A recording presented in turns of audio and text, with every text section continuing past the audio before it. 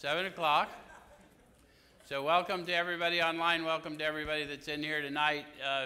Any of you that are in this group for the first time tonight? Very good.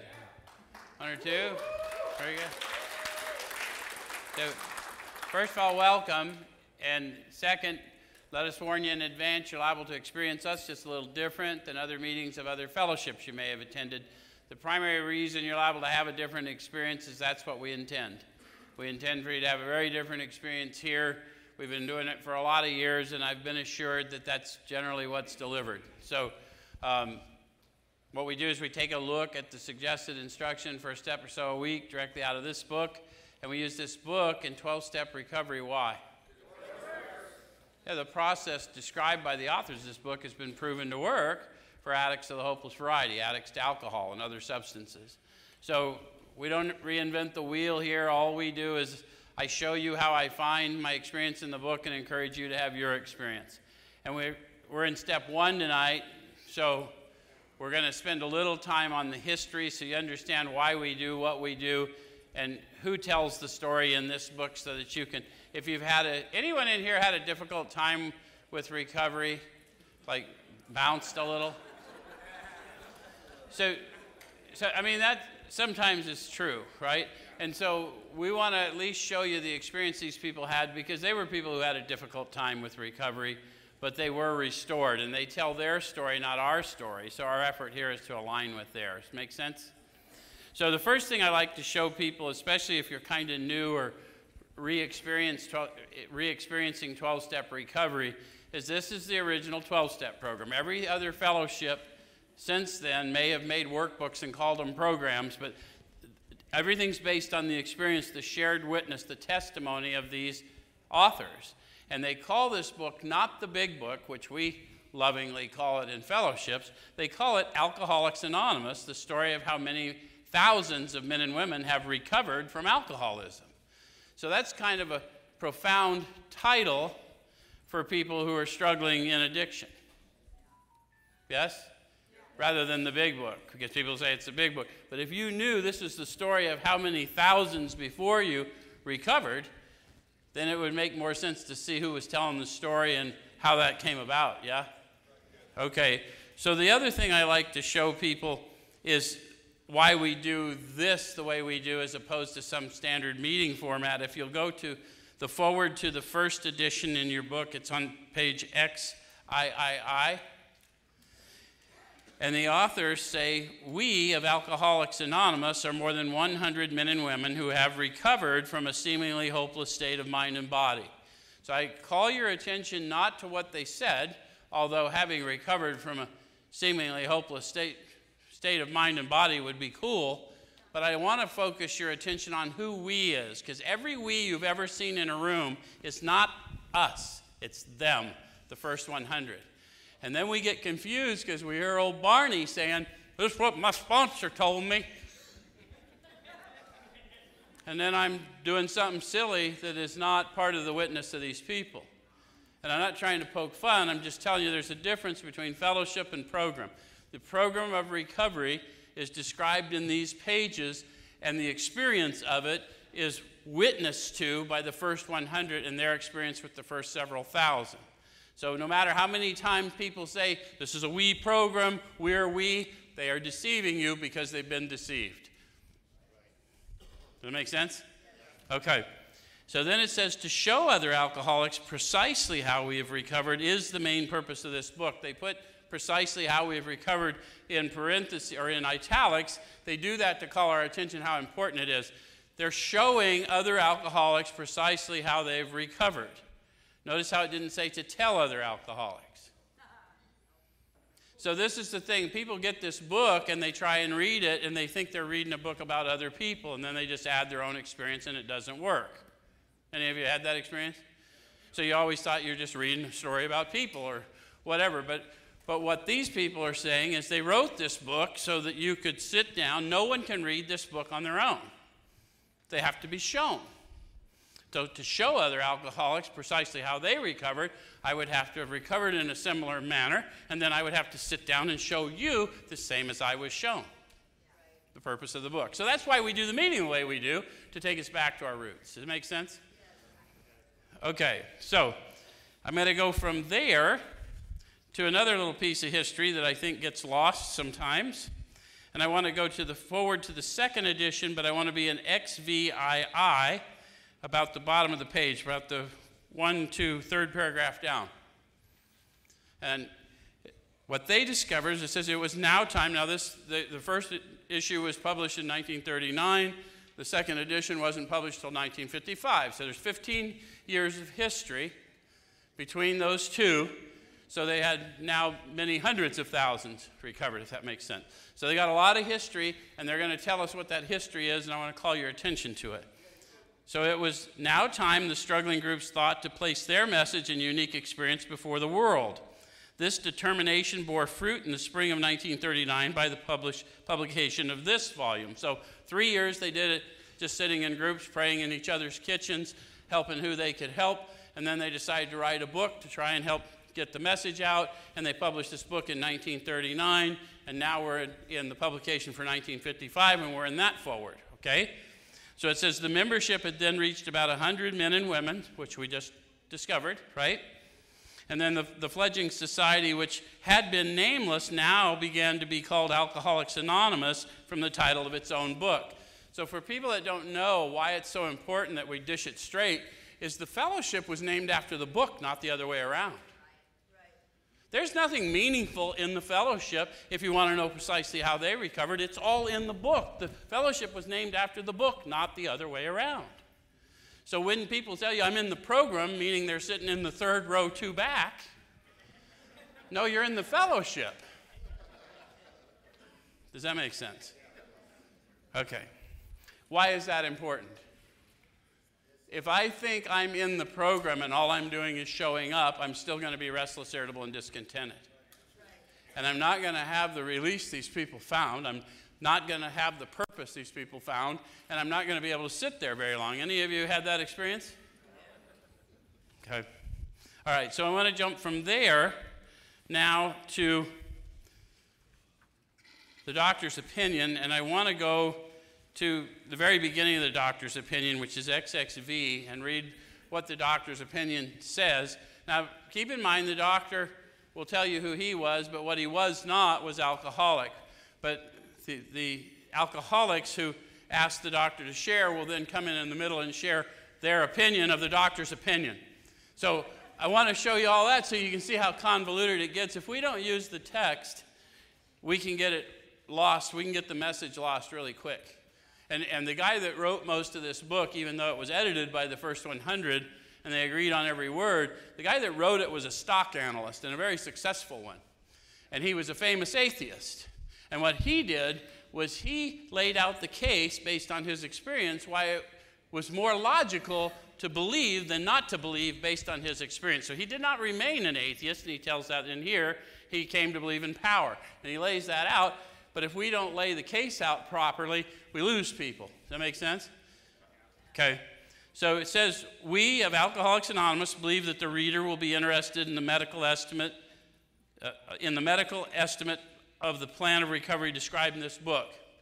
So the first question would be, the first 100 believed when they wrote the book that when they reached you, you would be interested in the medical estimate to see if it made sense, because they're going to tell this fairly fantastic story about the Spirit coming into them and raising them to a level of life better than the best they've ever known. And so they wanted you to have a scientific opinion of their experience. Does that make sense? So would you like to hear more about what they said? Well, then we're right on with the authors, aren't we? Okay.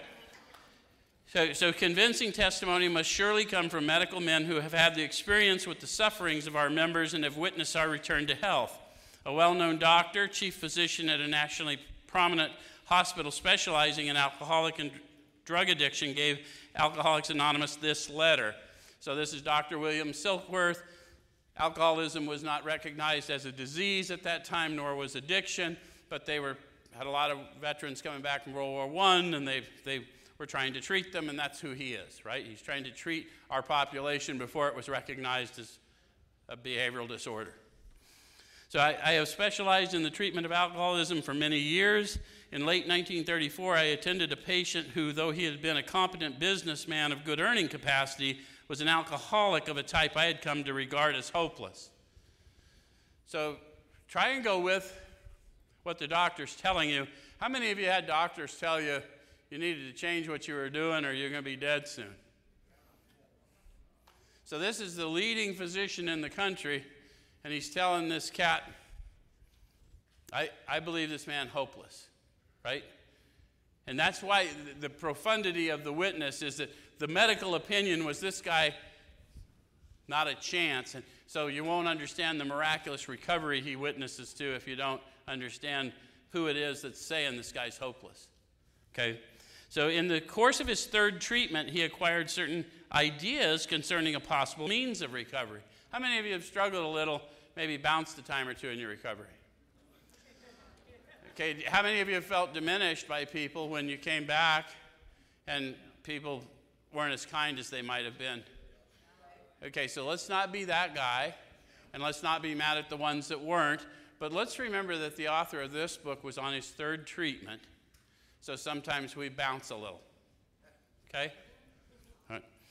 As part of his rehabilitation, he commenced to present his conceptions to other alcoholics, impressing upon them that they must do likewise with still others. This has become a basis of a rapidly growing fellowship of these men and their families. This man and over 100 others appear to have recovered. I personally know scores of cases who were of the type with whom other methods had failed completely. These facts appear to be of extreme medical importance because of the extraordinary possibilities of rapid growth inherent in this group. They may mark a new epoch in the annals of alcoholism. These men may have a remedy for thousands of such situations. You may rely absolutely on anything they say about themselves. That is a doctor, a medical doctor, witnessing to you that he has bore witness to a miracle. And then he prophesied that that solution was so profound that he believed it was going to solve problems for thousands. We are among those thousands. We're in the millions now. Some of you are feeling that. So there's a lot of power in this testimony. There's always power in testimony. So I want you to understand why we don't change their testimony. Okay?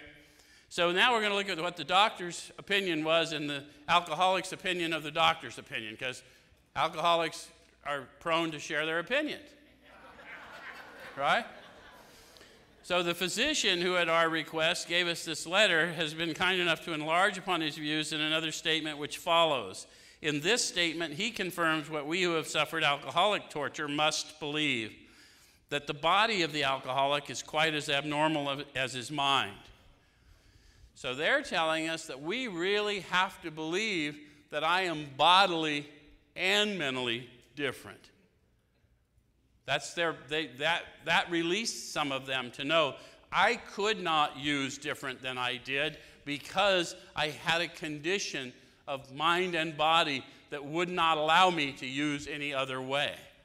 That doesn't excuse it, but it explains it, and now I understand that my addiction is a calling, not a curse, and once I encounter the power and I commit to go introduce others to the power that restores, I now have purpose in the suffering, therefore no suffering. Does that make sense? Okay. So it did not satisfy us to be told that we could not control our drinking just because we were maladjusted to life, that we were in full flight from reality or we're outright mental defectives. Did it satisfy you to be told that? Come on, most of us have been told something like that, right? Or were all of you very polite and kind of chill in your active addiction? We're a little bit inexplicable, even to ourselves, right? But so people think, oh, I don't know that we use outright mental defectives, but I think we should add it to the lexicon. What do you think? These things were true to some extent, in fact, to a considerable extent with some of us, but we're sure that our bodies were sickened as well. In our belief, any picture of the alcoholic which leaves out this physical factor is incomplete. So one of the things I think our fellowship does terribly is help people understand what they are telling us. We won't get well till we know this, based on their witness. So I'm going to go over to the doctor's opinion now, the bottom of the page, XXVII. And it says, of course, an alcoholic ought to be freed from his physical craving for liquor. How many of you have experienced physical craving for whatever, right?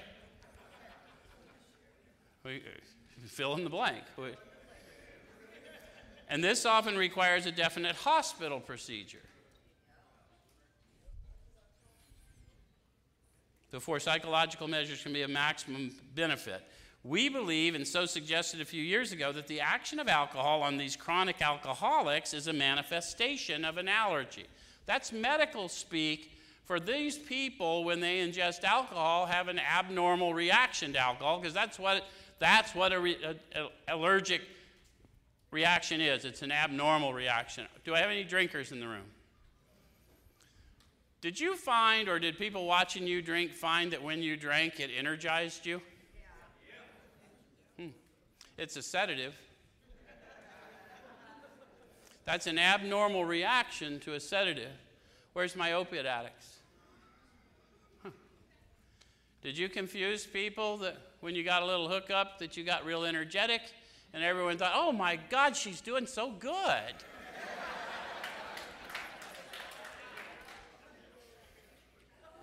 That's an abnormal reaction to a very powerful sedative. And we could go on, but it's important wherever you are. My meth addicts, if you're true meth addicts, you found that stuff calmed you down. I watch people slam meth and nod out just like all the heroin addicts. That is an abnormal reaction. Sorry. Right? So if we don't understand that I have this abnormal reaction, I don't stand a chance. I don't know I need a healer. Right? And they're not going to heal my abnormal reaction, but I'm going to be empowered to avoid such difficulties, right? I'm not going to put myself in that position, hopefully, once I seek the healer and find purpose. Okay. So it says that it's a manifestation of an allergy. The phenomenon of craving is limited to this class and never occurs in the average temperate drinker. So how many of you have ever put alcohol in your body or some substance and then found you took more than you intended? And I know there's someone out here who said, I never took more than I intended. But but sometimes we broke the budget, right? Sometimes we had to go, yeah, okay. So these allergic types can never safely use alcohol in any form at all. And once having formed the habit and found they cannot break it, has that happened for you? Once having lost their self-confidence, has that happened for you? And I would, people who don't like to admit to a loss of self-confidence, finding yourself in treatment environments, fellowships of recovery, that's sometimes an indicator of having lost some self-confidence. Because most of us don't aspire to these fellowships in our youth. Right? Their reliance upon things human, their problems pile up on them and become astonishingly difficult to solve. Have you had that? Okay, so what we have indicated now is I'm not a moderate drinker if I've had those things. They haven't told me anything about it, but I can cross off moderate. Okay. All right, so what, Sean? You don't think I should cross it off that quick? So I want to go over to page 20 and 21, and let's do some more self-diagnosis. We've already clicked off the moderate drinker, but we'll start with the moderate drinker at the bottom of 20. Moderate drinkers have little trouble in giving up liquor entirely. If they have good reason for it, they can take it or leave it alone. So we've kind of crossed us off that list. We'll go to the next one. Then we have a certain type of hard drinker. He may have the habit badly enough to gradually impair him physically and mentally. It may cause him to die a few years before his time. If a sufficiently strong reason, ill health, falling in love, change of environment, or the warning of a doctor becomes operative, this man can also stop or moderate, although he may find it difficult and troublesome and may even need medical attention. So that's the one who confuses us. Because guess what happens when he needs a little medical help? They send him the same detox with me. And then from detox, they send him to residential. And then pretty soon he starts showing up in the 12-step fellowships. And he starts talking about a true experience. It's his experience. but it's not my experience. He doesn't pick up, no matter what. Nothing changed in me, I just don't drink.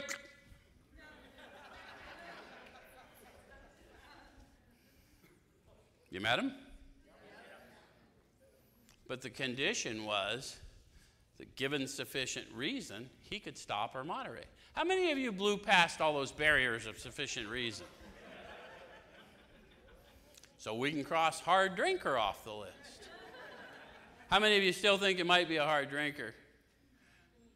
Because you don't think you've lost control all the time? Come on, somebody's in here. Oh, never mind, I don't want to tell you too soon how I know, but I know.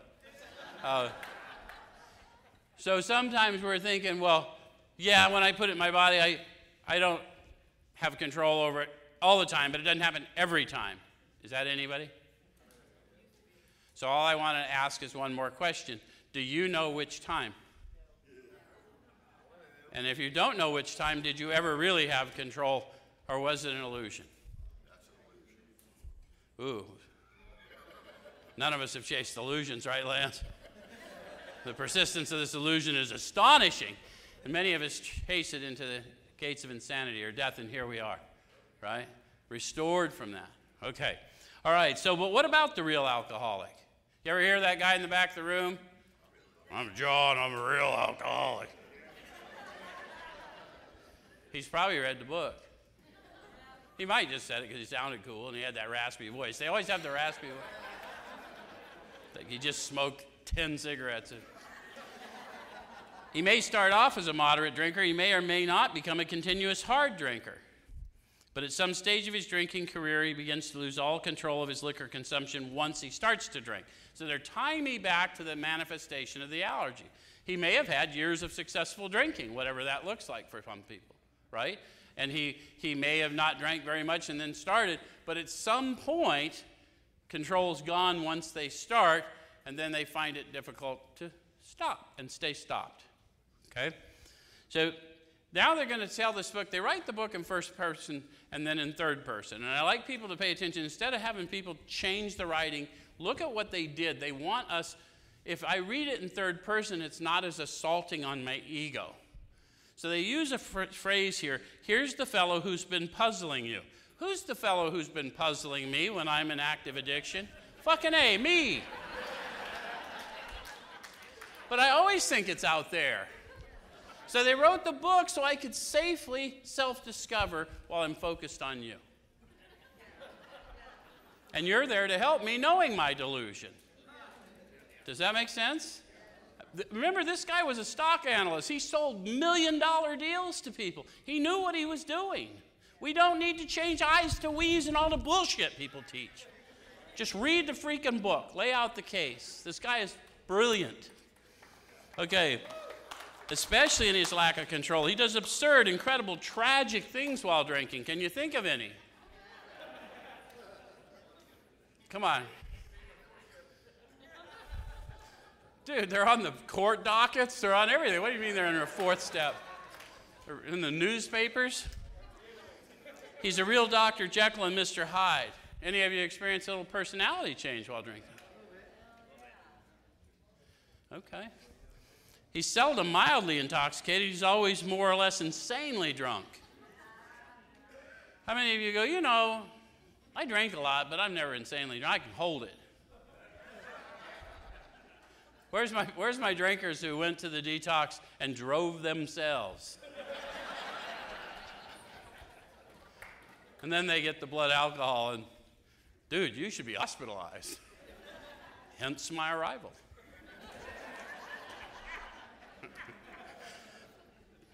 Car is still in the lane. You know. His disposition while drinking resembled his normal nature, but little.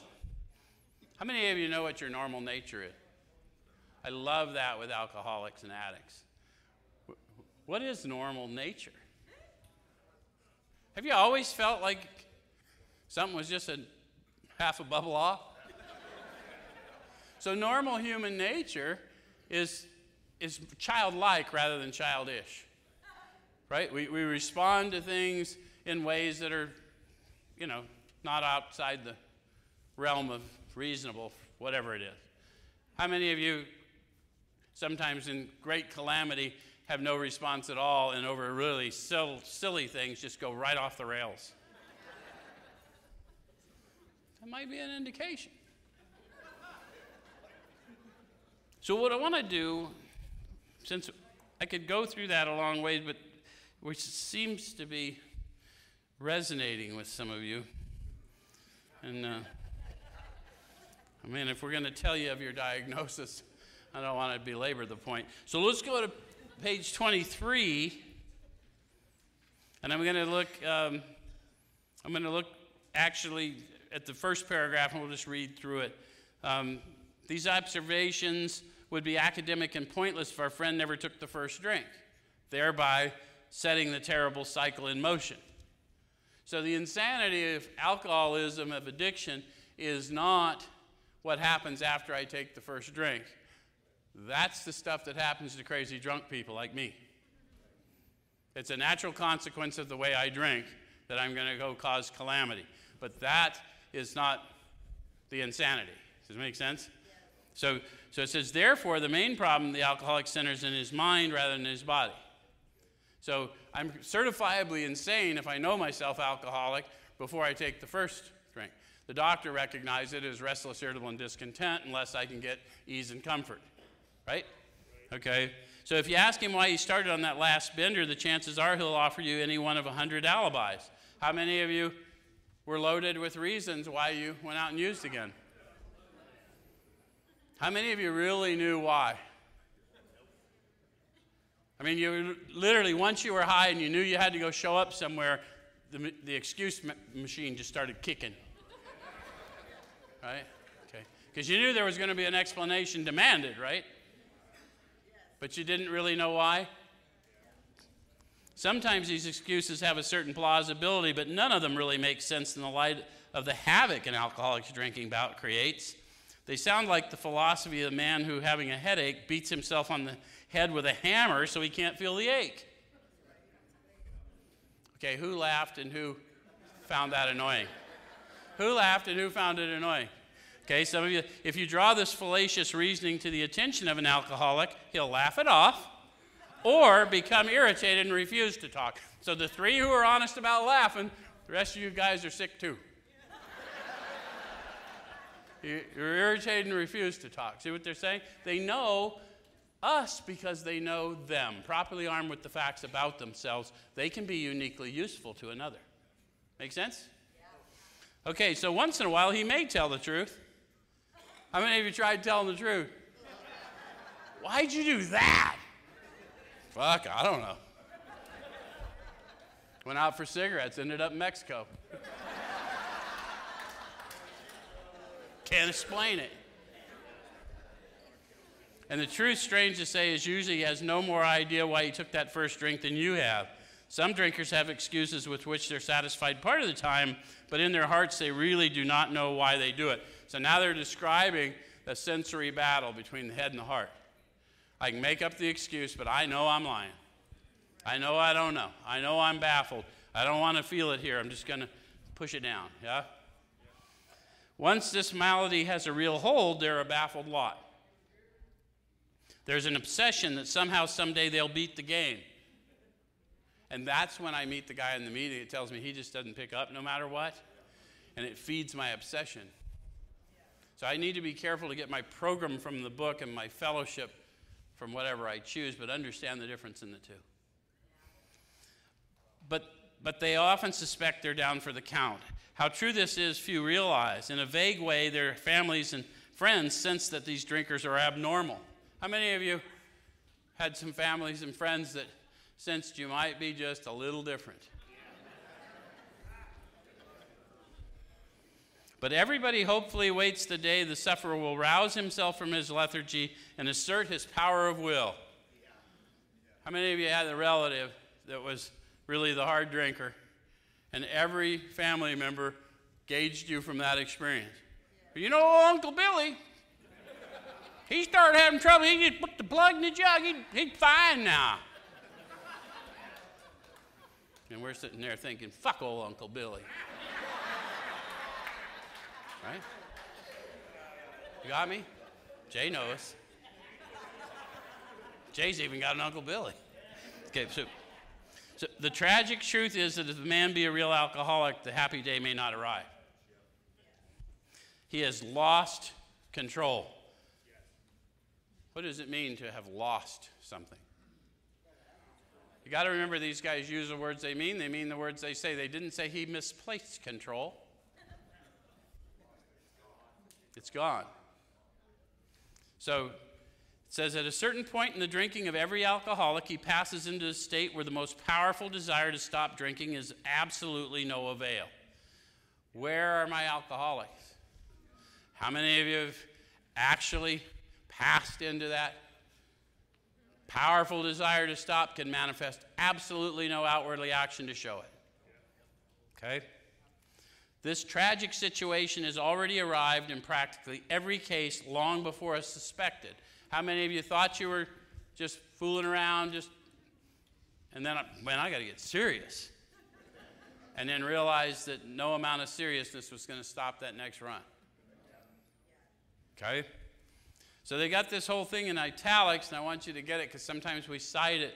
But the reason I might want to do the steps rather than just sit and not drink no matter what, if I am this guy and I don't find a spiritual solution, the time is coming that there will be a pop quiz on my spiritual status, and if I am not doing something to enlarge it, I will have a blank spot and I'll be out there again. The fact is that most alcoholics, for reasons yet obscure, have lost the power of choice in drink. So that means everyone that tells you, I choose not to drink today, is either not like you or they don't know what this book says. And my only question to them is, if you choose not today, why didn't you choose before you ended up in this fellowship? Why didn't you choose before you lost your job and your wife and I mean, if it was really a choice, why didn't you choose it before you burned your whole life down? Our so-called willpower becomes practically non-existent. We're unable at certain times, so they're telling me it's coming, but they won't tell me when, to bring into our consciousness with sufficient force the memory of suffering and humiliation of even a week or a month ago were without defense against the first drink. I say that because I came into a fellowship where people told me, when you want to drink, Joe, think it through. Play the tape. You ever heard that? If you haven't had if you don't remember your last drink, or whatever, you haven't had it yet, or some silly thing like that. They just told me that at a certain point, I will be unable to bring to consciousness the ability to feel the gravity of about what's about to happen to me with sufficient force, that memory. Doesn't matter how many tapes I watch, I know how it ends. Joe gets loaded. Seen the movie. I remember my last drink and the one before that and the one before that. Didn't stop me because I could not bring to consciousness with sufficient force the memory of suffering and humiliation of even a week or a month ago. See how they laid it out so clearly. Has nothing to do with memory. This isn't cognitive behavioral therapy. This is, listen, we're in a behavioral health center. I'm not mad at that. Let's look at all our human behaviors that we can improve on. But if we don't get a spiritual solution, folks, and we belong here, we're screwed. So, I'm going to go from there to, let's go to more about alcoholism. So chapter 3, and it says, most of us have been unwilling to admit that we were real alcoholics. See, we don't want to read that till we've seen how they define a real alcoholic. So how many of you found yourself in the could be a real alcoholic category? So it says most of us have been unwilling to admit that we were. Is that true? Did you go from bragging about how much you drink to lying about how much you drink? Okay, that's kind of the journey, right? All right, so no person likes to think he's bodily and mentally different from his fellows. Now, that's true, except in an area that I want to believe I'm bodily and mentally different.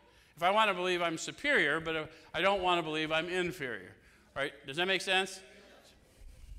So, therefore, it's not surprising that our drinking careers have been characterized by countless vain attempts to prove we could drink like other people.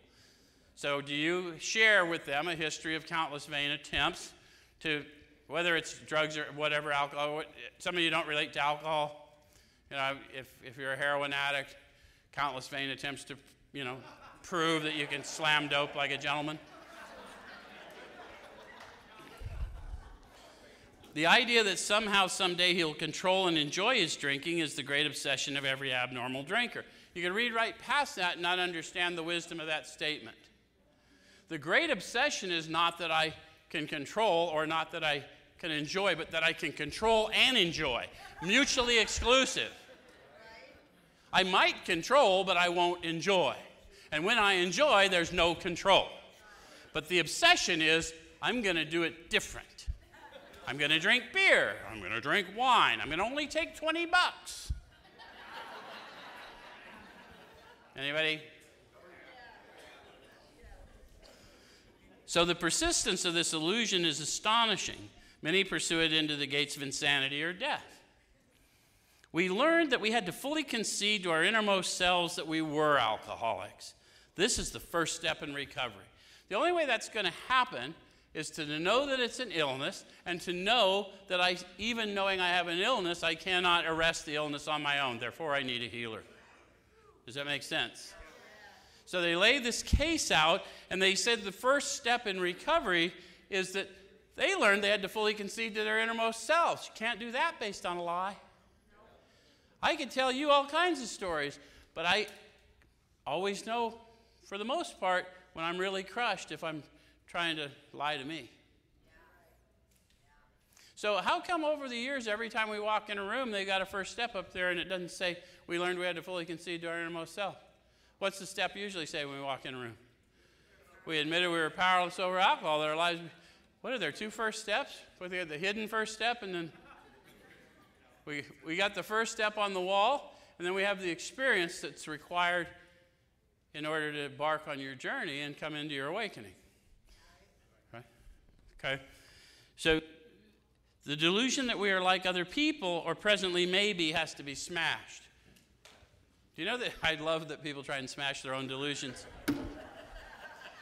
The nature of delusion is that you lie to you and you don't know you're lying. So you may well be delusional, but if you're trying to smash your own delusion, you're delusional. There's going to need a power greater than me to smash my delusion. My life has proven it. Does it make sense? All right. So I want to go from there to, because we're taking a weird jaunt through things here today, let's go back to Bill's story now for a minute. And let's see, looking at the time, let's talk about when Abby comes to visit Bill. So here's Bill on page 8, and Bill Wilson is this alcoholic, the stockbroker, war hero.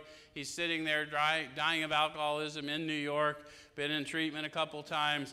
It's not taken, but this particular night he's got liquor hidden in the house. He's hooked up, and he's going to describe his encounter with the person that introduced him to the power that eventually restored his life. So it says, near the end of that bleak November on page 8, second to last paragraph, I sat drinking in my kitchen. How many of you sat just getting high in your house by yourself?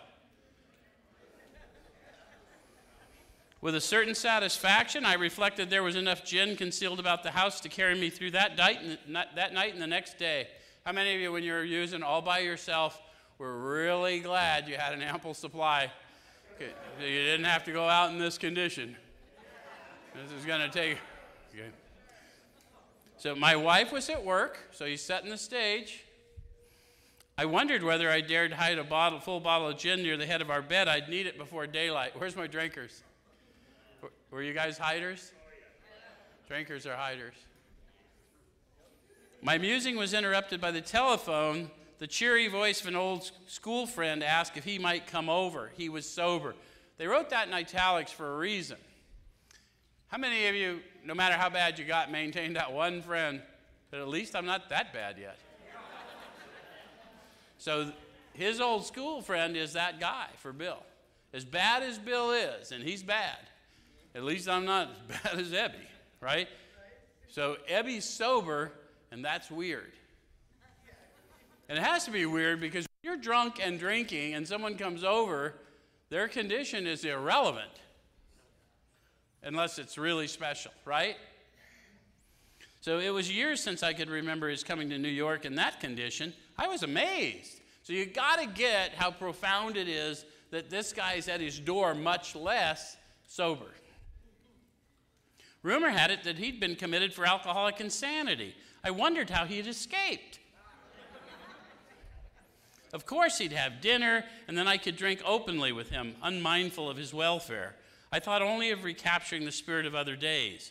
There was that time we had chartered an airplane to complete a jag. His coming was an oasis in this dreary desert of futility. The very thing, an oasis. Drinkers are like that. Think about what an oasis is and what he's pondering on.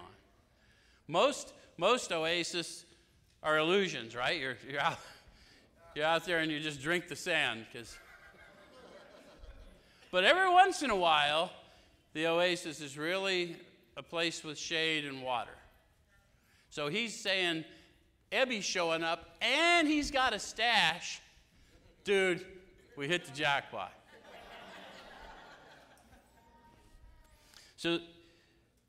And they said drinkers are like that, so you can relate to them. Does it make sense? Okay. So the door opened, and he stood there, fresh-skinned and glowing.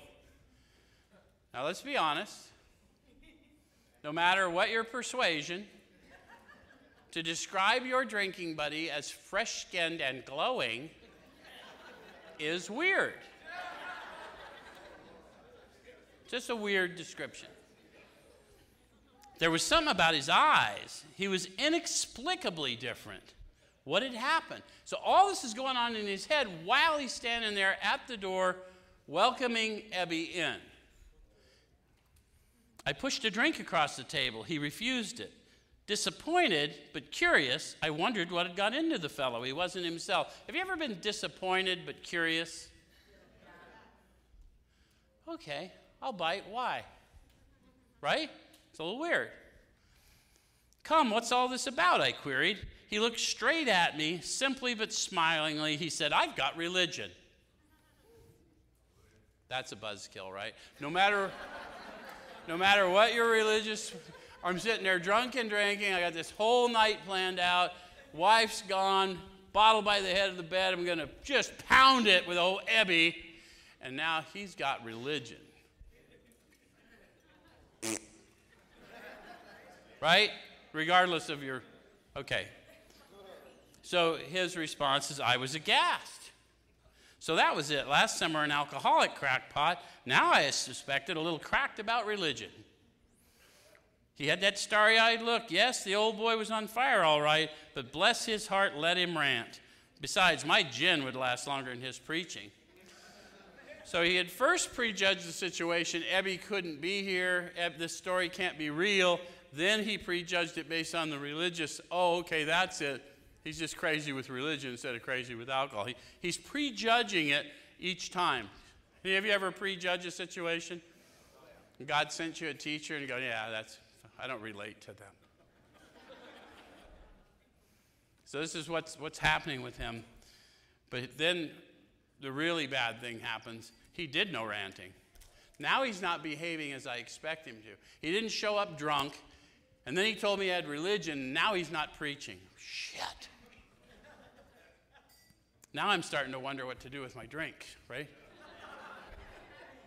Maybe I'll have to go out of the room and get the one from the bed. But he did no ranting. In a matter-of-fact way, he told how two men had appeared in court persuading the judge to suspend his commitment. They had told of a simple religious idea and a practical program of action.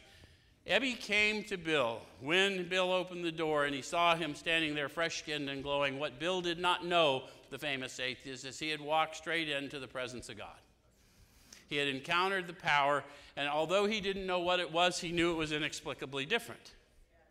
And so after he got to talking to him, he found out that he had been just like Bill, and he indeed had been committed, and these people came and got him and saved him from that and told him, I'm saving you, but you must go and do likewise for others. And so that's what happened. So when Bill got told of AA, the program. He didn't get told a bunch of nonsense about what meeting to go to or what page to read or have you got a sponsor yet. He got told that God lives in you, and I'm going to introduce you to a manner of living that will prove that fact to you through you. A religious idea and a practical program of action. Tell them the truth, guys. Oh, if I say that, they'll leave. Dude, if they're going to leave because of that, they're not ready. Believe in the one he sent. If he sent you to them, they're ready to hear it from you. Believe that. Okay, so he had come to pass his experience along to me if I cared to have it. Notice how it didn't say he came to pass his opinion on. Didn't come to pass his meeting list. He came to pass the experience of redemption he had received, which is why he's in New York not drinking, which is why he's not in alcoholic jail. It's kind of a profound experience. He says, I was shocked but interested. Have you ever been shocked but interested? Certainly I was interested. I had to be. I was hopeless. He talked for hours. Childhood memories rose before me. I could almost hear the sound of the preacher's voice as I sat on still Sundays way over there on the hillside.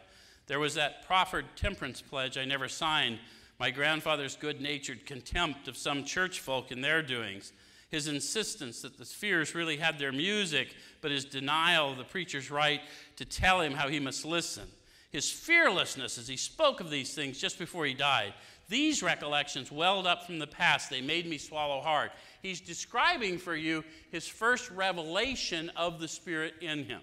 As he remembered his grandfather and his fearlessness at the point of his passing, telling, I'm not going to let the religious people tell me how to worship my God. I'm good. And that came to him, and it welled up on him, and it says it made him swallow hard. How many of you have had an experience so profound, a revelatory experience, that it caused an emotional experience in you? So he's describing to you a tangible encounter of this redeeming force. Make sense? So now it's getting hard to deny, right? So that wartime day in the old Winchester Cathedral came back again. I'd always believed in a power greater than myself. I'd often pondered these things. I was not an atheist. Few people really are, for that means the blind faith in the strange proposition that this universe originated in a cipher and aimlessly rushes nowhere. My intellectual heroes, the chemists, the astronomers, even the evolutionists, suggested vast laws and forces at work. Despite contrary indications, I had little doubt that a mighty purpose and rhythm underlay all. How could there be so much of precise and immutable law and no intelligence? So he's starting to open his mind to something, if not everything. Fair enough? Because some of us aren't ready for everything, and some of us have been harmed by religious theology and dogma, and we just flatly reject. So Bill has had these profound experiences, and so basically what happened is God met Bill where he was. And then he's telling the story of what it's like to be met where you are and then grow. So it says, I simply had to believe in the spirit of the universe who knew neither time nor limitation, but that was as far as I had gone. With ministers and the world's religion, I parted right there. When they talked of a God personal to me, who was love, superhuman strength, and direction, I became irritated, and my mind snapped shut against such a theory. To Christ, I conceded the certainty of a great man, not too closely followed by those who claimed him. How many of you have had that revelation?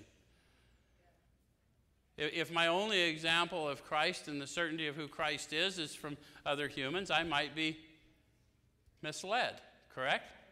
Okay. So his moral teaching most excellent. For myself, I had adopted those parts which seemed convenient and not too difficult. The rest I disregarded. How many of you can relate to him? So that was the entirety of his theological journey. The wars which had been fought, the burnings and the chicanery and the religious dispute had facilitated made me sick. I honestly doubted whether on balance the religions of mankind had done any good. Judging from what I had seen in Europe and since, the power of God in human affairs was negligible. The brotherhood of man a grim jest. If there was a devil, he seemed boss universal, and he certainly had me. Now he's talking to me about me, the addict, who found it easier to believe in a devil than in a loving God. Any of you relate to that experience on earth? Because you don't have to be a theologian to know what that feels like, right? But my friend sat before me, and he made the point-blank declaration that God had done for him what he could not do for himself. His human will had failed. Doctors had pronounced him incurable. Bill was the guy the doctor said he had come to regard as hopeless, and yet, when Bill had this profound experience, he's also the guy who went back to the treatment center and convinced the treatment center people they should let him go talk to the patients. Which is pretty weird if you've ever been in a psychiatric facility. You say, hey, I got this idea, doc. You let me talk to the patients, we're all going to get well. But they let him. If you don't believe in he makes a way where there's no way.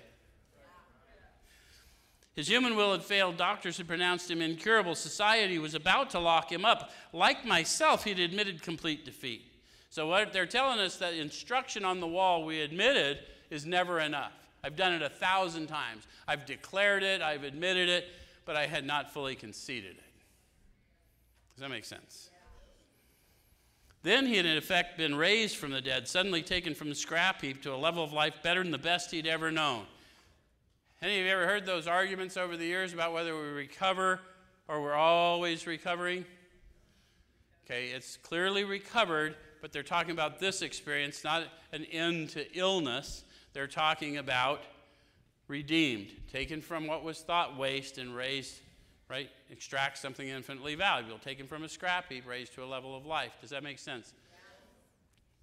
So it's not an argument. If you haven't had the experience of redemption, you would still argue it was a medical thing. But you got to remember, when they wrote this book, alcoholism wasn't a medical diagnosis. So they never were talking about that anyway. They're talking about a redeemed or reclaimed life.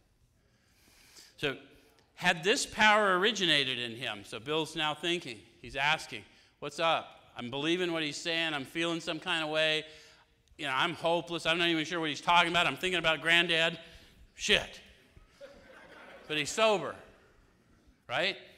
So he says, has this power originated in him? Obviously it had not. So he was honest enough with himself to know, this cat is worse than me. And I'm drunk and drinking, and he's sitting there, and he's not reaching for mine. He's stone cold sober. He just told me this fantastical story, and something in my spirit is resonating with this man. Any of you have met a sponsor that took you through the steps and had that experience and never had it explained to you? There had been no more power in him than there was in me at that minute, and this was none at all. That floored me. It began to look as though the religious people were right after all. Here was something at work in the human heart which had done the impossible. My ideas about miracles were drastically revised right then. So he went from conceptual miracles to experiential miracles. And he says, never mind the musty past. Here sat a miracle directly across the kitchen table. He shouted great tidings.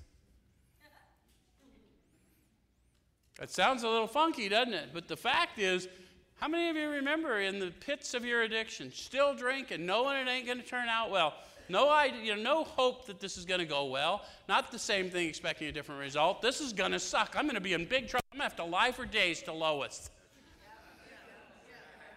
But fuck it, I got lots of gin. And he went from that to, whoa, this guy has been miraculously redeemed. And he came to me to tell me that. He came to share that experience with me. I saw that my friend was much more than inwardly reorganized. He was on a different footing. His roots grasp a new soil. He may be standing on the cornerstone. For some of you that know. Despite the living example of my friend, there remained in me vestiges of my old prejudice. So I believe it, I see it, but there's that other jerk, right? The old prejudice. The word God still aroused a certain antipathy. He didn't get excited about it. Didn't like the word God. Why do we come to believe in power in step 2? Because some people don't like the word God. But everybody likes power.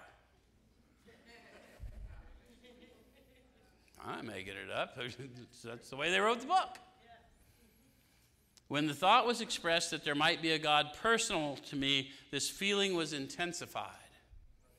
I didn't like the idea. I could go for such conceptions as creative intelligence, universal mind, or spirit of the universe, but I resisted a thought of the czar of the heavens, however loving his sway might be. I've since talked with many scores of men and felt the same way.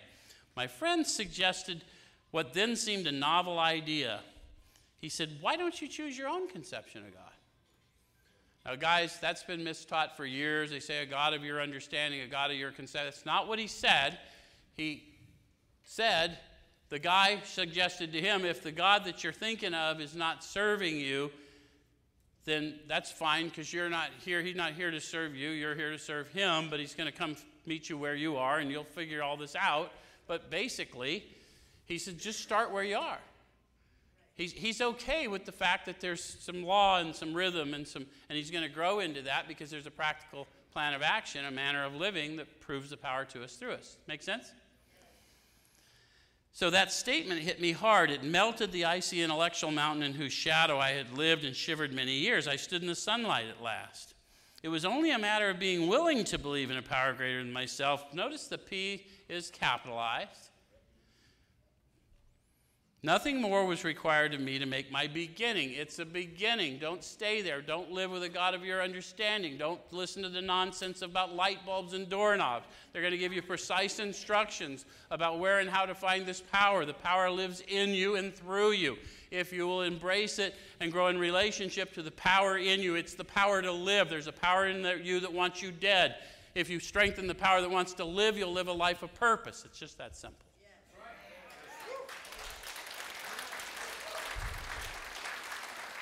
So one more thing, he says, thus I was convinced that God is concerned with us humans when we want him enough. So now a lot of the delusion is gone, right? At long last I saw, Abby sitting across the table, I felt, and then I believed. We were never expected to come to believe without that demonstration. We teach you to talk to you about the power we call God without giving you a demonstration. He saw, he felt, and then he believed, and his understanding grew as he asked God in, because it was not his understanding, but God's understanding through him. Next week we'll look at 2 and 3 and whatever else.